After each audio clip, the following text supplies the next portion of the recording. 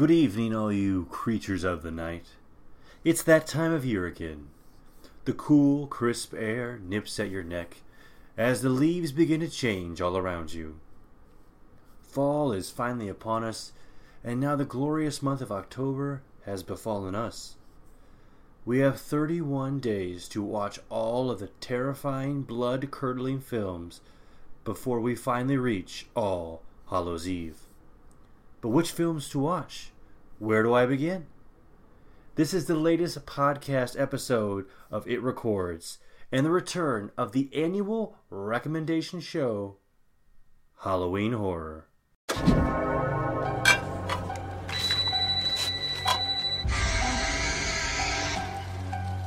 Hello? Welcome to Fright Night. I ate his liver with some fava beans and a nice Chianti.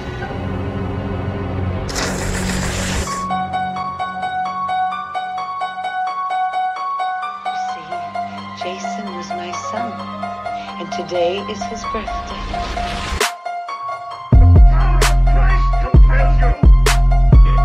I see dead people.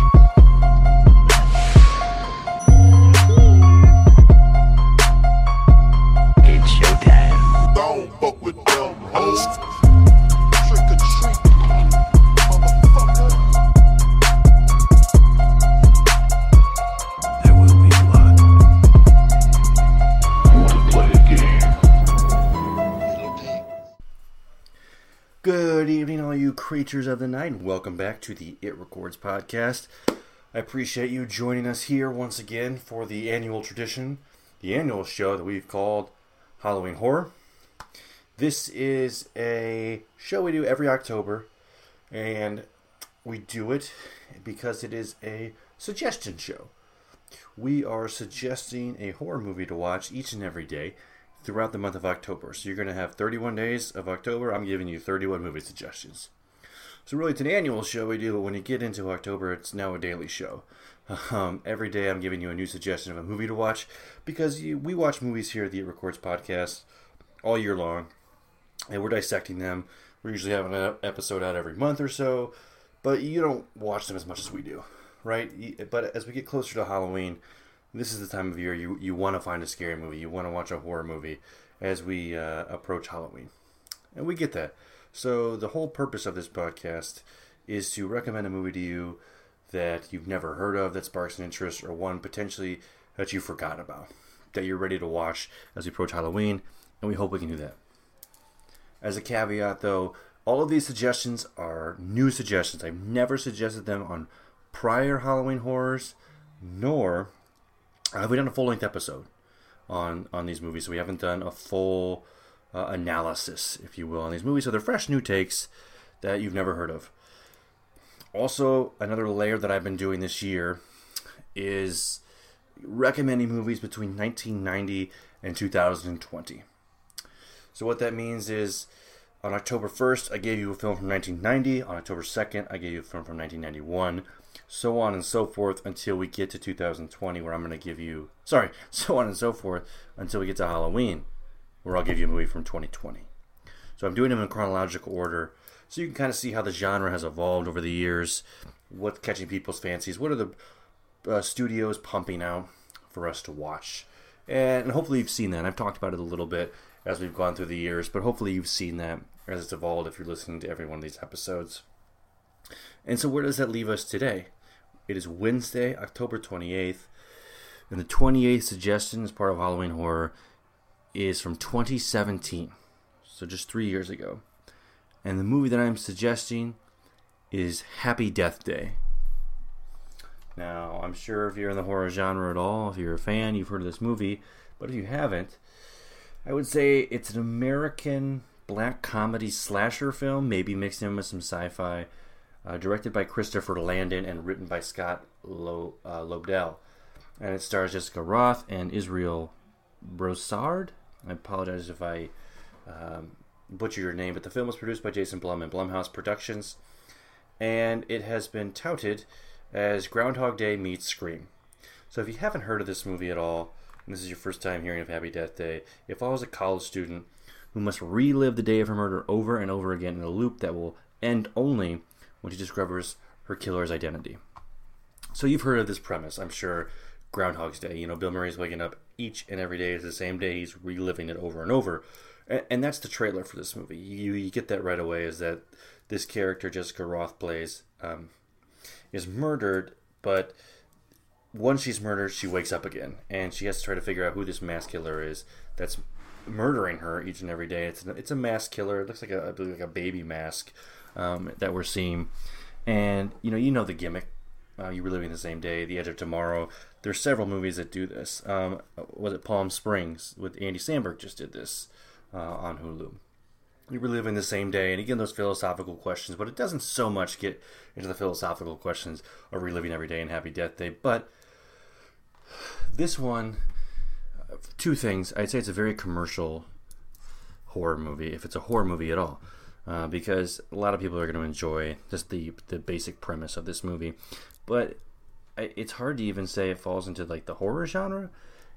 It definitely would be in the slasher subgenre, because you have the mass killer, their knife killings most of the time, killing her, and probably something from her past. It's an anniversary, Happy Death Day, Happy Birthday, yada yada. Something happening over and over again has those elements from the slasher subgenre. But this film really takes a lighthearted approach, meaning I said it's a black comedy. It has a lot of comedy elements to it. It's almost tongue-in-cheek, if you will. It knows that it's doing this premise it hasn't used before. They even say Groundhog's Day in the movie. So it's almost like we know this is done before. This is something you've seen. We know it. We're not even going to take it seriously. So the gore with the deaths is super light. The deaths are super light. Again, PG-13.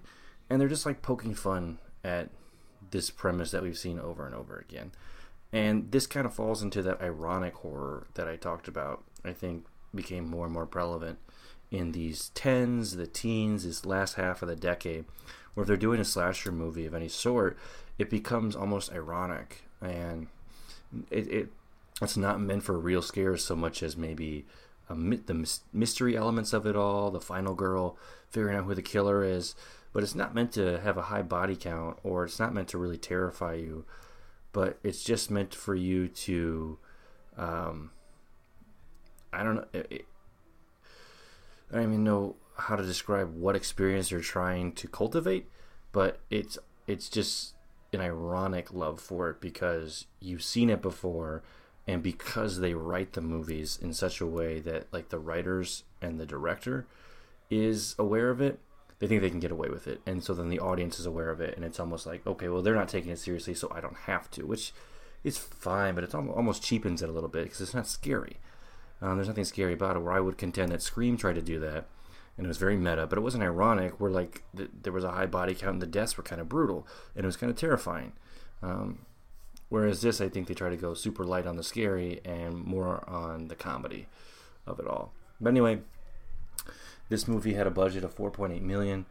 It grossed $125 million worldwide. It was a huge success. I know people like this movie a lot, and it spawned a sequel, Happy Death Day to You, which was released in February of 2019, which I think was met with a similar success, or people enjoyed Happy Death Day to You as well, and it took more of a sci-fi turn to it than the original did, even more so. And I believe a third film is in production as of 2020 for Happy Death Day, or what is the title for this one? Happy Death Day to You.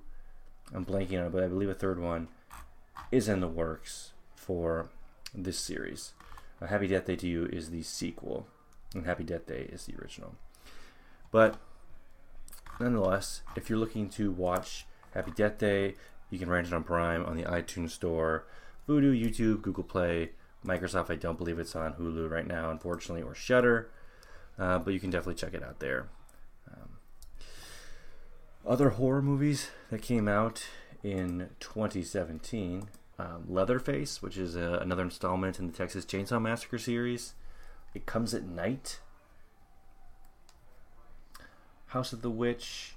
Mother, if you consider Mother a horror movie, the Darren Aronofsky film with Jennifer Lawrence.